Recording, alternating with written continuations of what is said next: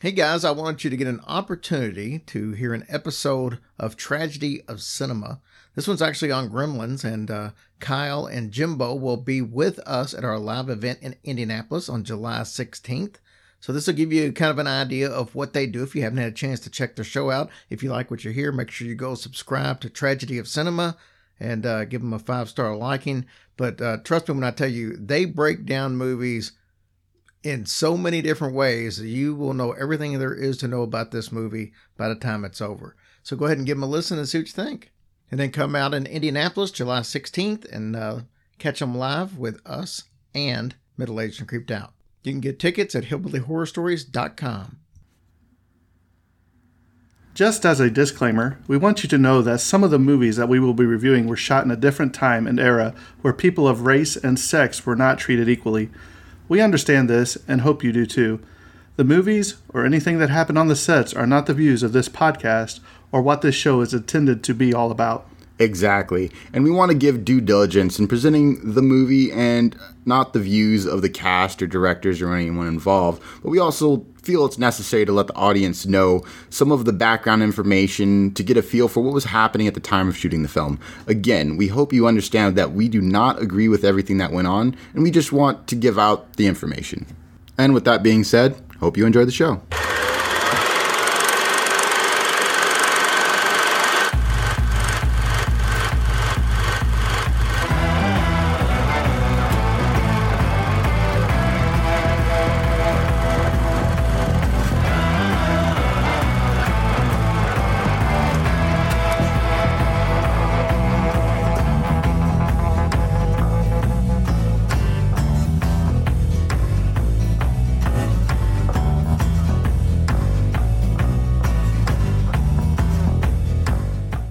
Steven Spielberg presents Gremlins. Billy Pelser has a nice home. Billy, is that you? Yeah, Mom, it's me. A nice job. A nice girl. If you're not doing anything this Thursday night, maybe you'd like to go out on a date with me? I'd love to. And loving parents who are about to give him You're gonna like this. No, don't shake it. We're gonna have to open it now. It won't wait till Christmas. the most unusual gift he ever got. What is it? It's your new pet. Come on, Barney, be a good dog. My dad gave it to me. But there are a few things to keep in mind. If you expose it to the light, you may hurt it. If you get it wet, it will multiply. All that from water? They got wet? Yeah, plain water. And most important, no matter how much they beg, never let them eat after midnight. Because when they do, they change.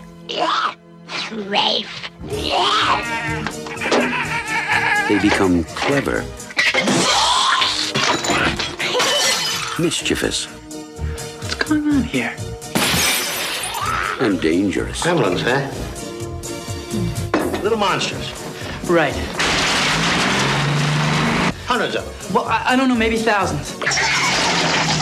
They've been here too. Billy, what are these things? Where do they come from? Look, I know it sounds crazy, I know.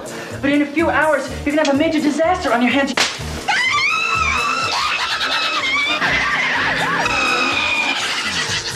Gremlins, directed by Joe Dante. They'll be expecting you. All right, guys, welcome back to the Tragedy of Cinema podcast. I'm your host, Jimbo, and joined again by one half of the one half. Your co-host, Kyle, for the moment. Kyle is here today. Yay! Terrence is still under the weather, so Kyle's rolling with me today. Today we got a fun movie to talk about. Episode 89, we would talk about Gremlins. A classic in practical effects. Kyle, Give me a let's question. go ahead and start the... I got two questions for you. Two questions. Number one, Okay. is Gremlins a Christmas movie? And number two, which Gremlin would you be in this movie? Which gremlin would I be? I know which Gremlin you would be in this movie, but I just want to see if we come up with the same conclusion. You know, all gremlins love fried chicken, so I know which one I'd be. Any gremlin eats fried chicken. But the first question is, I consider it largely a Christmas movie. Christmas happens during it, and it's there's a lot of Christmas in the story time. And actually, Gizmo was a Christmas present. It was a Christmas present, so I think it fully qualifies as a Christmas movie. I don't know if you want to watch it with your little kids, but you'll be all right. And I can't remember the names of some of the characters. I mean, the Mogwai maybe, or not Stripe. No, maybe not. No, the Gremlin, not the Mogwai, the Gremlins. Oh yeah, okay. So Stripes maybe. I don't know, maybe Stripe. No, that's who you would want to be. You would be the one that's hanging from the ceiling fan.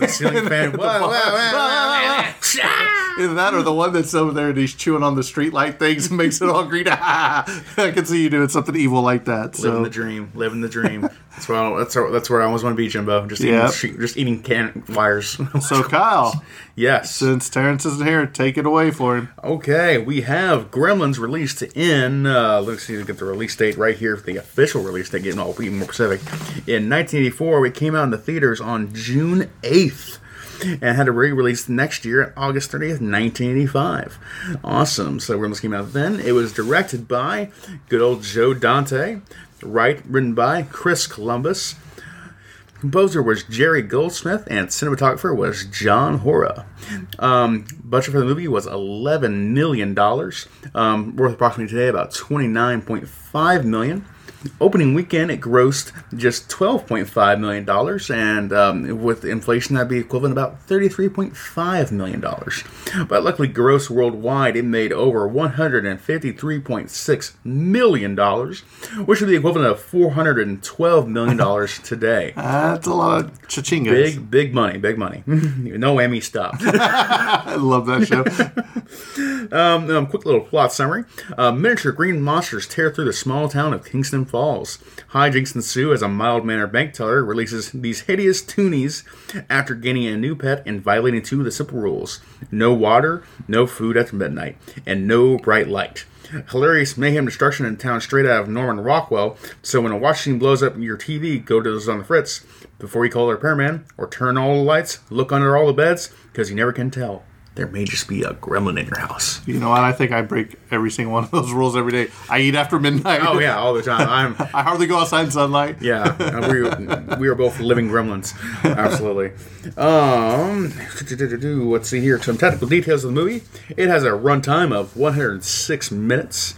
Its sound mix is 70 millimeters, 6-track. It's a color movie. Aspect ratio is 1.85 by 1. A camera is a Aeroflex 35mm lens and a Panavision PSR R200. Film length is 2,912 meters. And wrestling around papers. And the printed format was 35mm Easton 5384. And I do believe, if I remember in my notes, I think this is the last time it was shot, the last film shot on that Eastman camera. Right. Yeah, so it's a little process there of going from old to new for the time being. Next up, we have Terrence's favorite part. Unfortunately, he can't be here today.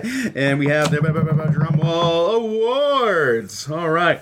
Following through the first awards, we have the 2020 Online Film and Television Association giving it the award for Film Hall of Fame. Wow. Yeah, congratulations. So it's already just securing a place even later, even recently in history. Then next up, we have the 2012 International Film Music Critic Awards for the best archival release of an existing score. Had a remastered soundtrack just released back in, I believe, 2012. Next up, we have the Academy Science Fiction and Fantasy and Horror Films in the US of A. It was nominated for a Saturn Award for Best Supporting Actor. It won the Best Supporting Actress Award for Polly Holiday. Then we have nominated for Best Makeup to Greg LaCava. Then it won Best Music by Jerry Goldsmith. Best Director by Joe Dante. Best Horror Film.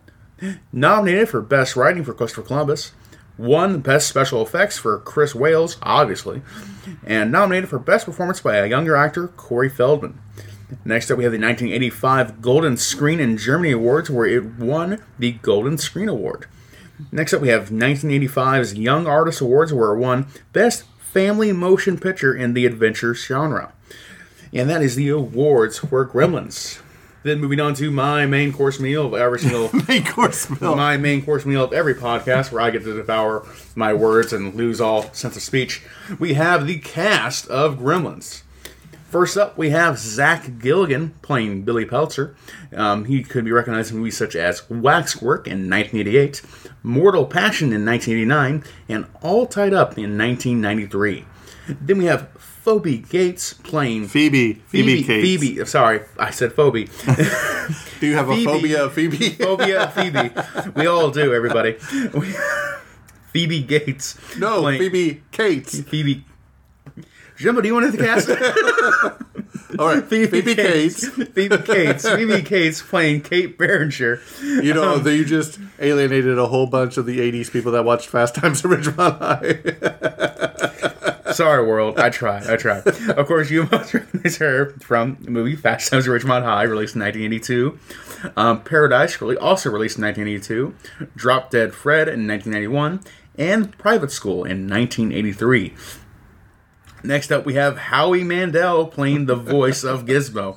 I was so close to saying he played Gizmo. He's just in the suit. Yeah, bright light. But unfortunately not. The voice of Gizmo. Howie Mandel, of course, most popular for his TV show host stuff, where he hosts the show Deal or No Deal and America's Got Talent. And he also appeared in the 1989 film Little Monsters. Oh, wow. Forgot about that one. Mm-hmm. Next up, we have Corey Feldman playing Pete Fontaine. He can recognize such films as The Lost Boys in 1987, Boo. Stand By Me in 1986, Not impressed. The Goonies in 1985, and of course the legendary 1990 Teenage Mutant Ninja Turtles. Legendary. I like how you put that. Of all those movies you named, Legendary Turtles. Not Stand By Me, TMNT. That's where it's out, baby. Next up, we have Hoyt Axton playing Randall Peltzer. He was in such films as Christmas Comes to Willow Creek in 1987, Buried Alive in 1990, and We're No Angels in 1989. Then next up we have Dick Miller playing Murray Futterman, or Mr. Futterman as he's constantly called in the film. Legendary actor in his own right, or a big-time actor. He was in The Terminator in 1984, The Burbs in 1989, and The Howling in 1981, and finally Small Soldiers in 1998. Going forward, we have Key Luke playing Mr. Wing. Key Luke was most known for playing Lee Chan, the #1 son in the Charlie Chan film series, and the original Kato in the Green Hornet series. The original of those TV serials, or movie serials, I believe they were called back in the day. So, Key Luke, legendary actor in his own right there, especially for Asian American actors. Next up, we have Frank Welker, who voices Stripe, Mogwai, and additional Gremlin voices. Ralph, he also known for playing Ralph in the Animaniacs, Fred in the Scooby-Doo series for most of the roles. And basically, if you watch any cartoons in the past 50 years, then you've likely heard this man's voice. So, Frank Welker, legendary voice actor in his own right, just literally hundreds of roles. So, dude's a legend in his own right. Next up, we have Frances Lee McCain playing Lynn Peltzer. She was in films such as Scandal in a Small Town in 1988, The War Widow in 1976, Leap of Faith in 1988, and Footloose in 1984. Classic Kevin Bacon. And finally, we have Judge Reynolds playing Gerald Hopkins. Best known for appearances in films as Beverly Hills Cops 1 through 3, The Santa Claus Trilogy, Ruthless People in 86, and Stripes in 1981. And that is the cast of Gremlins. Now, there's one cast member I think that you failed to mention that I thought did a really good job in this movie, and that's the lady that was going to take the dog. Cut off his head, and she's like, "There's things I can do this dog." Mm-hmm. She also has the famous scene where she gets in her wheelchair, or her Stairmaster, I guess you call it, and sits in it, and the gremlins shoot it out the window. Yeah. Let's see here if I mentioned that real quick. Mrs. something, I can't. Miss I believe it was Anderson, I believe, if I remember correctly. Mrs. Harris. Belinda Malasky played Mrs. Harris from The Howling in 1981. There we go. I had that one somewhere digging. Great role she played. I thought it was very Wicked Witch of the West. Yeah. So, All right, Jimbo, take it away. Are you done? You out of breath? I'm out of breath. I got phlegm. I don't know. All What's the word? Phlegm? No, sure. Mucus. If you've ever watched Gremlins, then you might be surprised that the set for Kingston Falls is the same one used for what movie? Back to the Future in 1985. Really? Both movies were filmed on the Universal Studios backlot. And actually, I do believe later on in the notes we'll see that the theater that they blow up is the same theater that Marty... almost drove into. Okay. Yeah. Or did he drove into? Did he drove into when he came back from I think it was like... I think he did. One of them, yeah. When he came back in the first movie, he ran to the theater, if I remember correctly, with his car. According to the original script or whatever, Stripe and Gizmo were going to be the exact same character. So basically, but they turned it down because they didn't want people to fall in love with Gizmo and all this. And then all of a sudden he's going to be monster. Yeah, so they figured by putting in two different things, you know what I mean, because they wanted Gizmo to be the hero and have a bad guy, and they didn't think kids would really react well to seeing that. Yeah, this is an odd film too for how much it goes so hardcore in the violence route, but also still wanting to be comedy. A kid movie. Yeah. I still love it to death, but it's very odd. This movie and also Indiana Jones and the Temple of Doom from 1984 are credited with inspiring the MPAA to make the PG-13 rating because there's some stuff in this movie. I don't know how I say the PG. You know what I mean? Yeah. In Cantonese, Mogwai means devil, demon, or gremlin. The Mandarin pronunciation is Mogwai.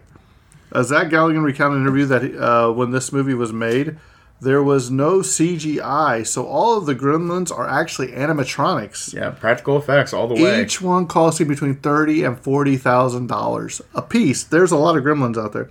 Yeah, so you just think how much of that $14 million budget was just the gremlins. So effects. when all the cast, the majority of it, when all the cast and crew left for the day, security had to make sure everybody opened up their trunks of their cars so they didn't steal. Can you imagine? Yeah. I want one for in here. Just a life-size animatronic gremlin. I bet you could. I bet they sell those things somewhere. Yeah, go ahead, Kyle. Give me one. That'd be great. I gotta get a Gremlin Funko Pop.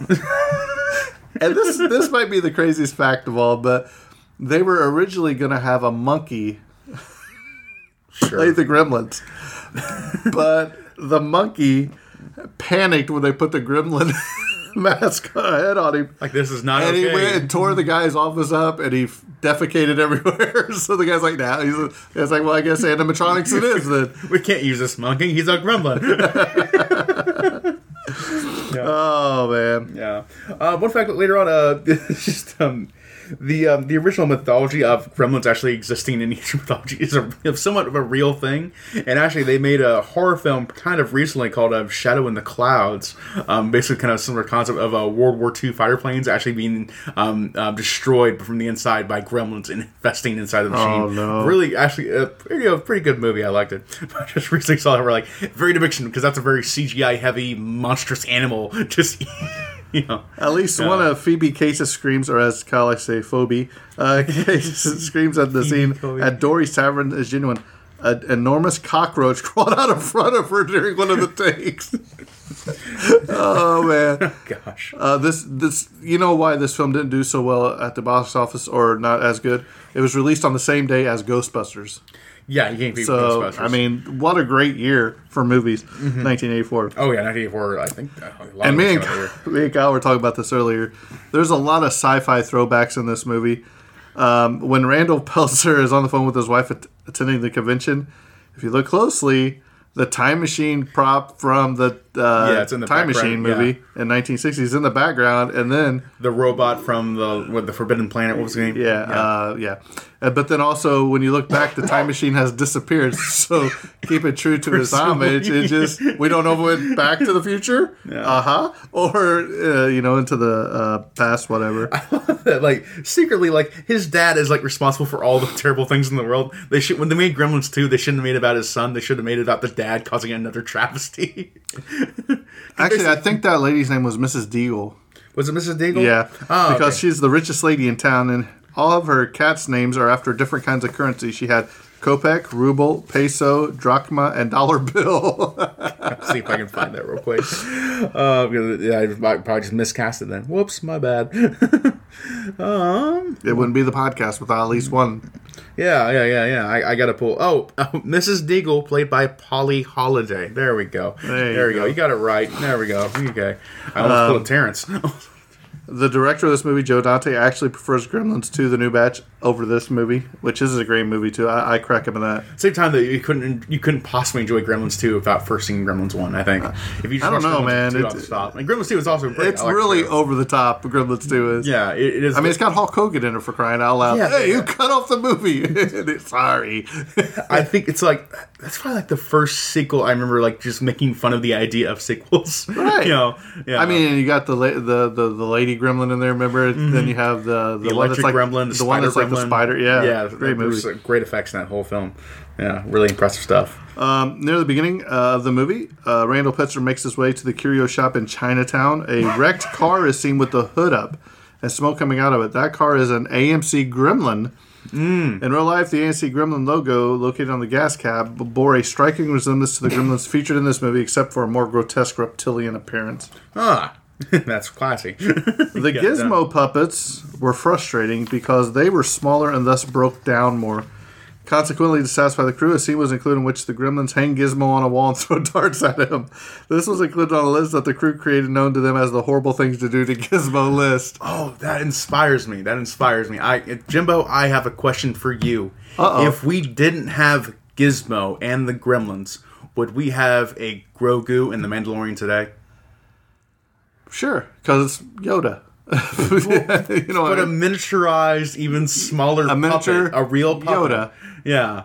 You think we would have had it today if we didn't have, if Gremlins didn't exist at all? They even never tried to make a little puppet that small. Yeah, because they made him adorable. Oh my god. I think Gizmo is the precursor to Grogu. Okay, would you rather have a Gizmo or Grogu as a pet? Oh, Grogu actually has the Force. But Gizmo could drive a battery-operated Barbie car fresh out of the package with no batteries in it. So does he have the Force too? Yeah, but also as much as furry animals are great, they also shed a lot. I don't think Grogu's going to shed. So there's not a lot of rules with him except Grogu, except don't touch that. You can feed Grogu at midnight; it's not a big deal. He can't stop me from eating. Remember that one episode where he's eating the lady's eggs? If you get Grogu, you probably get that little pod that floats around everywhere. You could probably take the little pod. Grogu, bring me a water. Exactly. Grogu, give me a beer. Wow, this is derailed real quick. The possibilities. Endless. And the bar scene, the video game that the Gremlin is playing is Star Wars from 1983. During one night shoot, problems with the Gremlin puppets were so severe that the entire cast fell asleep on the set during the delay. Wow. I mean, that has to be a problem. I don't know if you're old enough to remember this, but the animatronics back when Showbiz was in, before it became was Chuck E. Cheese, it was Showbiz. And like Billy Bob was up there, and the ape and all of his, I can't remember the name of his band. And Miscreants. Yeah. They were all animatronics, but I can't imagine working with them so long that they break down all the time. Yeah. Now, this is a scene I wish they would have kept in here. The original script contained a scene where the Gremlins attacked a McDonald's eating the customers instead of the burgers.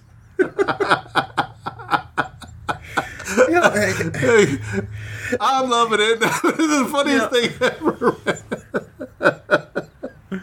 There's like another version, like an alternate universe of this film that goes even so much darker, just full R-rated. Well, it was supposed to be darker. Yeah. But even goes he just goes full like imagine like the Rick and Morty creators made the Gremlins movie now or something like that, with all the animatronics just eating people alive and butchering to death, like hilariously and like incredibly dark humor, but still fun.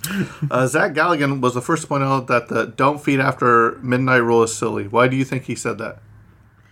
Well, obviously got to figure in, he knows about time zones, so he's going to make fun of that. It's midnight somewhere. It's midnight everywhere. What does it mean? Like, does that have to be when the moon's up or something like that? It makes no sense. And Gremlins 2, that's why I said parody, makes fun of all those rules. The director said we made fun of it in Gremlins 2 anyway, so it doesn't really matter. Exactly, yeah. So it's a ridiculous rule, but still a fun one. And plus, the Gremlins are magical. They're fine. You can do what they want with them. Hoyt Axton is actually said to have improvised nearly all of his lines, even though he stayed to the basic concept outline of the movie. We need this for this scene. Do we want? Yeah, and this, like I said earlier, the last movie to be shot on Eastman Color 125T film stock, which was discontinued shortly after this movie finished filming. Mm-hmm. One of the reasons for the no bright lights rule was why? Do you know? Was it a filming consideration, or was it just a... Filming, yeah, because working with animatronics, they can hide some stuff. You know what I mean? In the puppets. Good point. Yeah. So being in the dark, they could camouflage some of that stuff. True of a lot of CG. Dante did the same thing with tricky and lumpy practical effects for The Howling in 1981, 3 years earlier. They kept the monsters in the dark there to hide some of the special effects problems too. And it's true of CG early on too, like the Jurassic Park, having the T-Rex in a dark environment disguised how low res those actual digital effects were.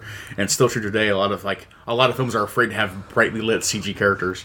Yeah. So along with Howie Mandel and Frank Welker, some of the other voices of the Gremlins were done by Michael Winslow. Michael Winslow, I didn't see that in my casting. Fun notes. I should do more research. Always do more research. Every movie is a book. This is very interesting. Frances Lee McCain, who played Billy's mother in this, Lynn, also played Lorraine's mother, Stella, in Back to the Future. Yeah, she did. Yep, when he goes back in 1955. They were both executively produced by Steven Spielberg. When Billy leads Pete up to the room to show him the Mogwai, a rolled-up movie poster for The Twilight Zone, the movie, can be seen standing on end against the wall. Director Joe Dante and executive producer Steven Spielberg directed segments of that movie. So it's a nice... I like how they always throw in those little things. Yeah, and unfortunately, don't get many of those things today. It'd be more fun to see posters of other movies in movies today. Like Marvel does occasionally do Star Wars references in their movies, but still, you don't see enough of them. Really, right. I want to see the dumb posters on the wall. Come on, do that. This is the fourth biggest grossing film of 1984. Gizmo was the inspiration for, I'm sure, one of Kyle's childhood toys, the Furby. It was a multi-million-dollar selling mechanical stuffed animal in the late 90s.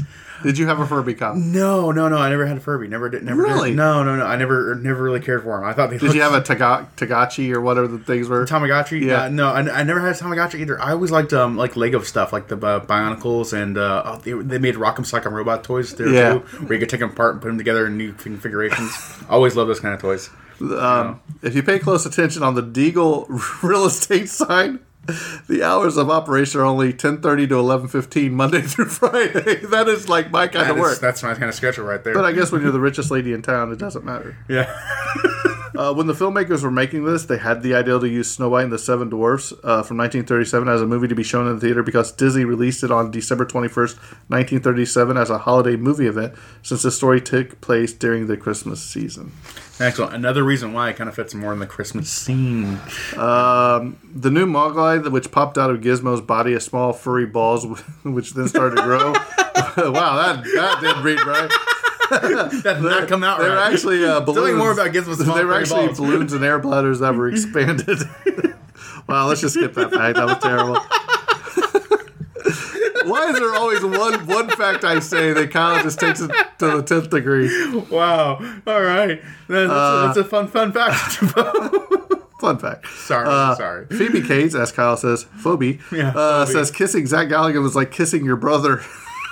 And Galligan blames a set visit from Steven Spielberg for making him feel nervous. Sweet as I recall, Alabama. His main concern was to make sure Gizmo was in the shot, says director Joe Dante. But how would you like Phoebe Cates, one of the most beautiful actresses, says, just like kissing your brother. How do you feel as a Billy? Like, really? It's even worse than a friend zone, really. Yeah. Thanks. The movie references Joe Dante's The Howling with a smiley face image on the refrigerator door. Mm-hmm. I can't believe you didn't give the cast for the dog. Mushroom, the dog actor who played Billy's dog, Barney. That's a great name. Also played Lance Henriksen's dog in the cult horror movie Pumpkinhead in 1988. That's a great name for a dog. Mushroom? All right, these two were considered for the role of Billy. Tell me yes or no. Judd Nelson. Yes, I can see it. Emilio Estevez. Absolutely. Emilio! That'd be so good. It's a different movie, but a movie I want to see. Yeah, then Gizmo come out with some of the other Gizmo furballs that didn't eat after midnight. They'd be like the Young Guns. So good. When Phoebe Cates, as Kyle likes to say, Phoebe asked the explosive guy how big the explosion would be, he said, well, we've packed it pretty good. Cates thought, what does that mean? She went on to reveal in the event it was deafening and the heat was so intense I thought I had singed my eyebrows. It blew the doors off the theater, as you can see in the film, and it shattered windows on a building at Universal a mile away. Yeah. You would think, be like, oh, we're gonna blow this up. Let's get the actors out of there. No. No. Phoebe Cates, as Kyle likes to say, Phoebe. Parents gave her a moped to ride around during production, but they took it back after she had numerous crashes on set. That's fantastic. The Scottish alternative rock band Mogwai takes their name from this movie. The coloring of Gizmo includes the white patch of fur around the right eye was directly modeled after one of Steven Spielberg's dogs. Aw, it's adorable. This is the final theatrical movie of Scott Brady, who played Sheriff Frank. Director John Dante wondered what happened to little John Louis, who played the shop owner's grandson, and he often spoke about wanting to become a director. He became a MD instead. So that little kid became a MD. Yeah, I remember looking at his casting. He didn't have much on the cast line, so I left him off. But I didn't know he had much more story afterwards because it's like, oh, he did a good job there. You know, especially like, you know. Zach Galligan blamed the film's hairstylist for his embarrassing pre-Kirk Cameron look. Yeah, it was definitely that is. All right. The marquee outside the movie theater. Okay, the titles on the theater marquee are actually an in-joke for the producer Steven Spielberg. I remember seeing that. Boy's Life was the working title for E.T., and Watch the Skies was the working title for Close Encounters of the Third Kind. Director Joe Dante said, "I think we did this mainly so that when Steven saw the dailies, he would be happy." Mm-hmm. So it was probably a surprise to him. He didn't know. Yeah, probably delighted to see that. Can you imagine? I'd probably just crack up. There's a lot of in jokes in this movie, simply just from the producers just having fun with each other. You know, this is something I didn't know either. That Corey Feldman was actually added to this movie when Steven Spielberg dropped his character from E.T. I didn't know he was supposed to be in E.T. Oh, wow. In both stories, he is the best friend of the boy who has the creature. Cool. Can you imagine him in E.T.? That'd be great, too. That would be a little bit different. Still the same, though, I think. Like, it makes sense to me. Phoebe Cates, as Kyle likes to call her, Phoebe, does not recall auditioning with Zach Galligan. So not only did she say it was like kissing her brother, she don't even remember him. Just walking in the room. Oh, it's just a random guy, whatever. Yeah. And just goes back to living in her own world. I don't even know who this Doesn't even acknowledge his existence. She's awesome. I love her. Well, then might want to learn how to pronounce her name. The two swords hanging on Peltzer's wall appear to be the same props used in the climatic battle between Buffy, Sarah Michelle Gellar, and Angel, David Boreanaz, in the season 2 finale of Buffy the Vampire Slayer in 1997. Mm-hmm. The swelling newborn Mogwai were simply our air bladders, like I said. Yes, so I don't want to go into that don't go back there again. It does say they were blown up like furry balloons by puppeteers under the tables. Furry balloons, yeah. Don't Google that, folks. The gremlin exploding in the microwave, which is personally one of my favorite shots of the movie, actually had to be shot after the first gremlin explosion was deemed too gory. It was pretty gory to begin with. What was the more gory version of that? I don't know, but when she throws his mom, Billy's mom was hardcore, dude. When she threw the one went on a killing spree. Put the one in the blender. I know. Yeah, the mixing bowl thing and the microwave. I read that there was a scene, you know, the one that I think she stabs or blender. She stabs one of them or something with a knife. And I think when she throws the one in the microwave, if you look behind her, he was actually going to pull it out. You know what I mean? Oh, yeah. It was cut, though. So try and stab her in the back, right her back. Yeah. Phone home, snarls a gremlin, disconnecting Billy's call to mom and mocking E.T. into the movie. There was also, I think we get to it here in a minute, but it was going to be so violent that they actually wanted E.T. to be there and have the gremlins rip E.T. in half or something, but just like a plushie or something like that of him, like a little, like a no, it was the really, I don't know. The real E.T. would have been hilarious, but also like a toy hilarious and ripping the toy E.T. would be not hilarious, but the real would be the real E.T. That's bad. The portrait of Mr. Deagle is actually Edward Arnold, the golden Hollywood actor who played corrupt tycoons in several Frank Capra films. Good choices. The gremlin shooting at Kate instead hits a photo of a World War II era B-17, a nod to the fact that the term gremlin began as RAF slang. Mm-hmm. The biggest group of gremlins seen in the movie, the biggest group of the gremlins were seen was at the movie. When not on set, the puppets were kept in an 18-wheeler trailer nicknamed Das Box, after German U-boat thriller Das Boot.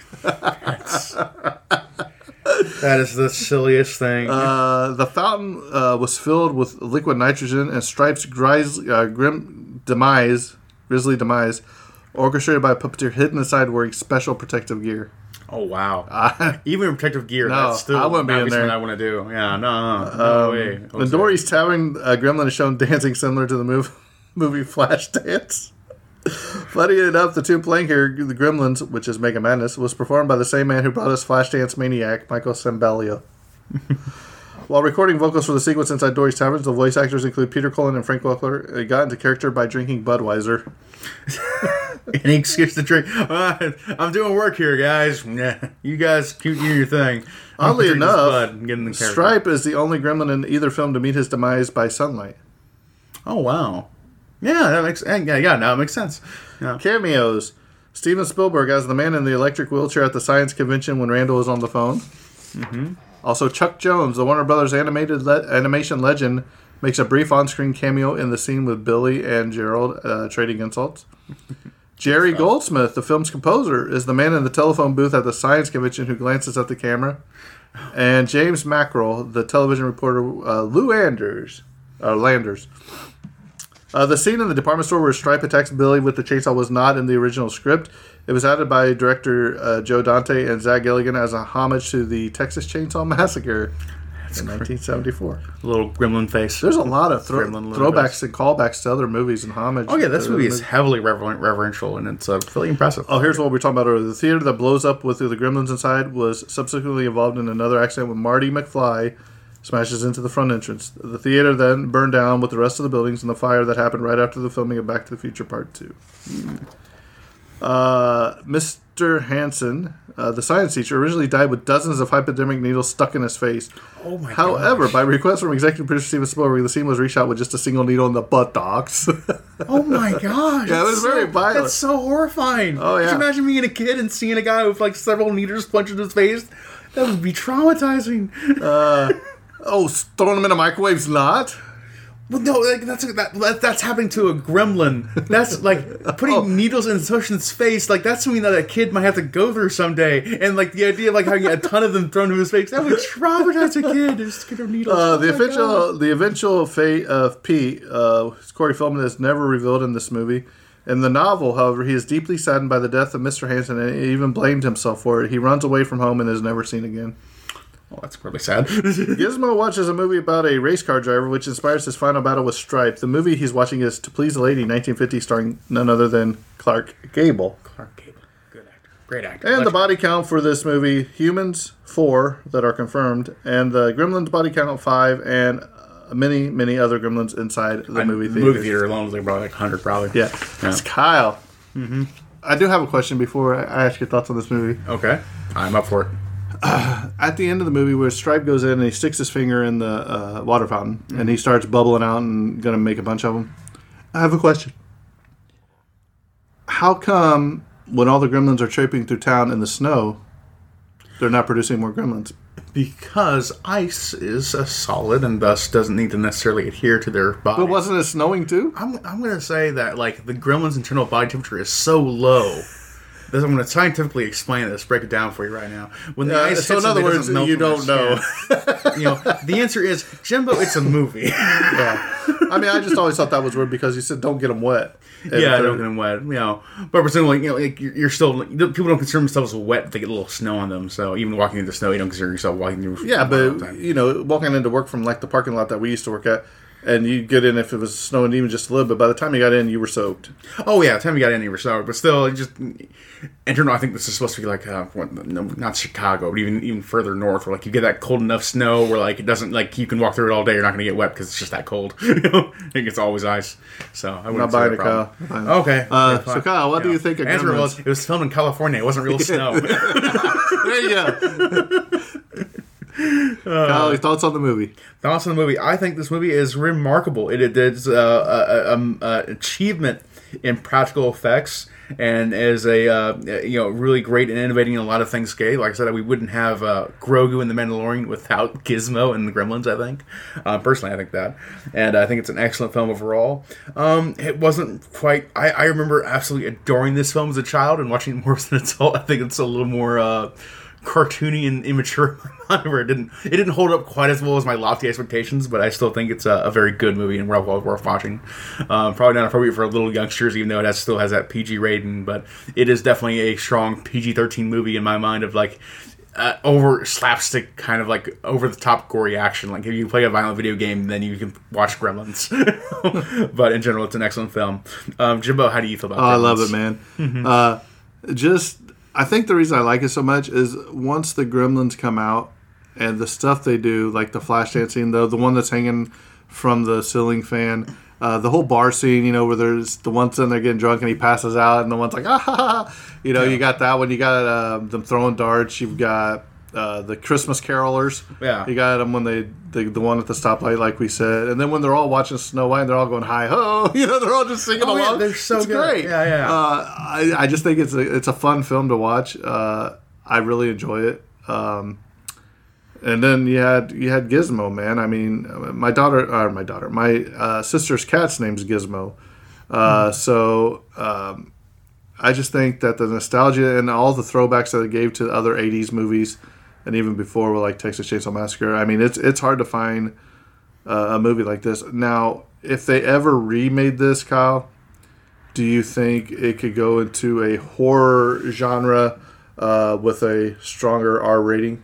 Where to be more violent? First off, I would say like I would hate the idea of doing a remake of it because it would be one of those things where like they want to make a big franchise out of it again. They would use CG or practical effects. All those things would just make an incredibly worse film than it is. Right? You know, it's a great film now, but a remake today, like modern Hollywood can't make Gremlins in my mind. But if they did, I mean. Yeah, I would say, like, I think it'd probably be a better idea to go more into the, like, make it an adult movie where, like, it's still immature and zany and cartoony, but have it be that kind of hyper-violent, almost incredibly stupidly over gory, the top kind of movie where it's, like, just lean into the slapstick, like, gory horror of it, of, like, an old, I'm trying to think of another film that comes to mind, but, like, just, what's other films like, almost, like, dumb Saw levels of just gore and violence, and then lean into that and make that the Gremlins movie versus trying to make something that's like new and approachable for like a bigger audience. So that would be probably what I prefer to do. But in terms of like what they would actually do, I have no idea. Right. Jimbo, what do you think? I mean, if they're going to do it, I mean, this film could have very easily went to the R-rated if they would have kept some of the more violent stuff in there, like we talked about the needles in the principal's face. They go to McDonald's and eat the people instead of the burgers. Can you see them Can you see them like going down the assembly line for McDonald's, and you know you got your two all beef patties, except they're humans. Going down Human heads going out. Like, yeah. Or like throwing them in the fryers. You know what I mean? Yeah. The other thing, like if there was ever like a hypothetical Gremlins 3, like if they did the whole practical effects and made a thing too, I would also make it like. Also, again, incredibly referential. Just reference every modern horror movie today. Like even like bring in like Scream references, or even like Friday the 13th. I want them running around with a ghost face mask. Exactly, ghost face mask, a hockey mask, or Friday the 13th. Freddy Krueger with the knife hands on a gremlin. All that stuff would be hilarious and fun and zany for me. I don't see any Hollywood studio doing it nowadays. No, it'd have to be like a trauma film or something like that now to have those kind of practical effects done to it. And so I don't think Gremlins has a future film works in my mind, but it doesn't say they couldn't be done. Right. No. Well, there you have it. Don't forget that we do have our first live show coming up July 16th, 15th, 16th. It's one of around those. There. Yeah, I can't remember right now off the top of my head. There was a problem with to purchasing tickets online. Go to the Hillbilly Horror Stories webpage and click on events and go to the live events. I know me and Todd from Middle Aged and Creeped Out were looking at tickets. It said the sales for these tickets have ended. There was a problem. Jerry Pauly fixed it from Hillbilly Horror Stories, so now they should be up and available to get. By the time you're hearing this podcast, everything should be resolved, and we should have some more details hashed out. So you'll be ready to go. Yeah, hopefully. they're going to hear this next week. Yeah, so by the time next week, they should be hopefully resolved. It's already fixed. Oh, already fixed today. Okay, so, good. Making sure. If you want to join us on our Facebook group, the Tragedy Cinema Podcast group, we have a lot of fun on there too. Even Kyle checks it every once in a while. Once in a blue moon or so, I know the interwebs. The interwebs. Well, with that being said, I think this episode's coming to a close, and that's a wrap. And cut.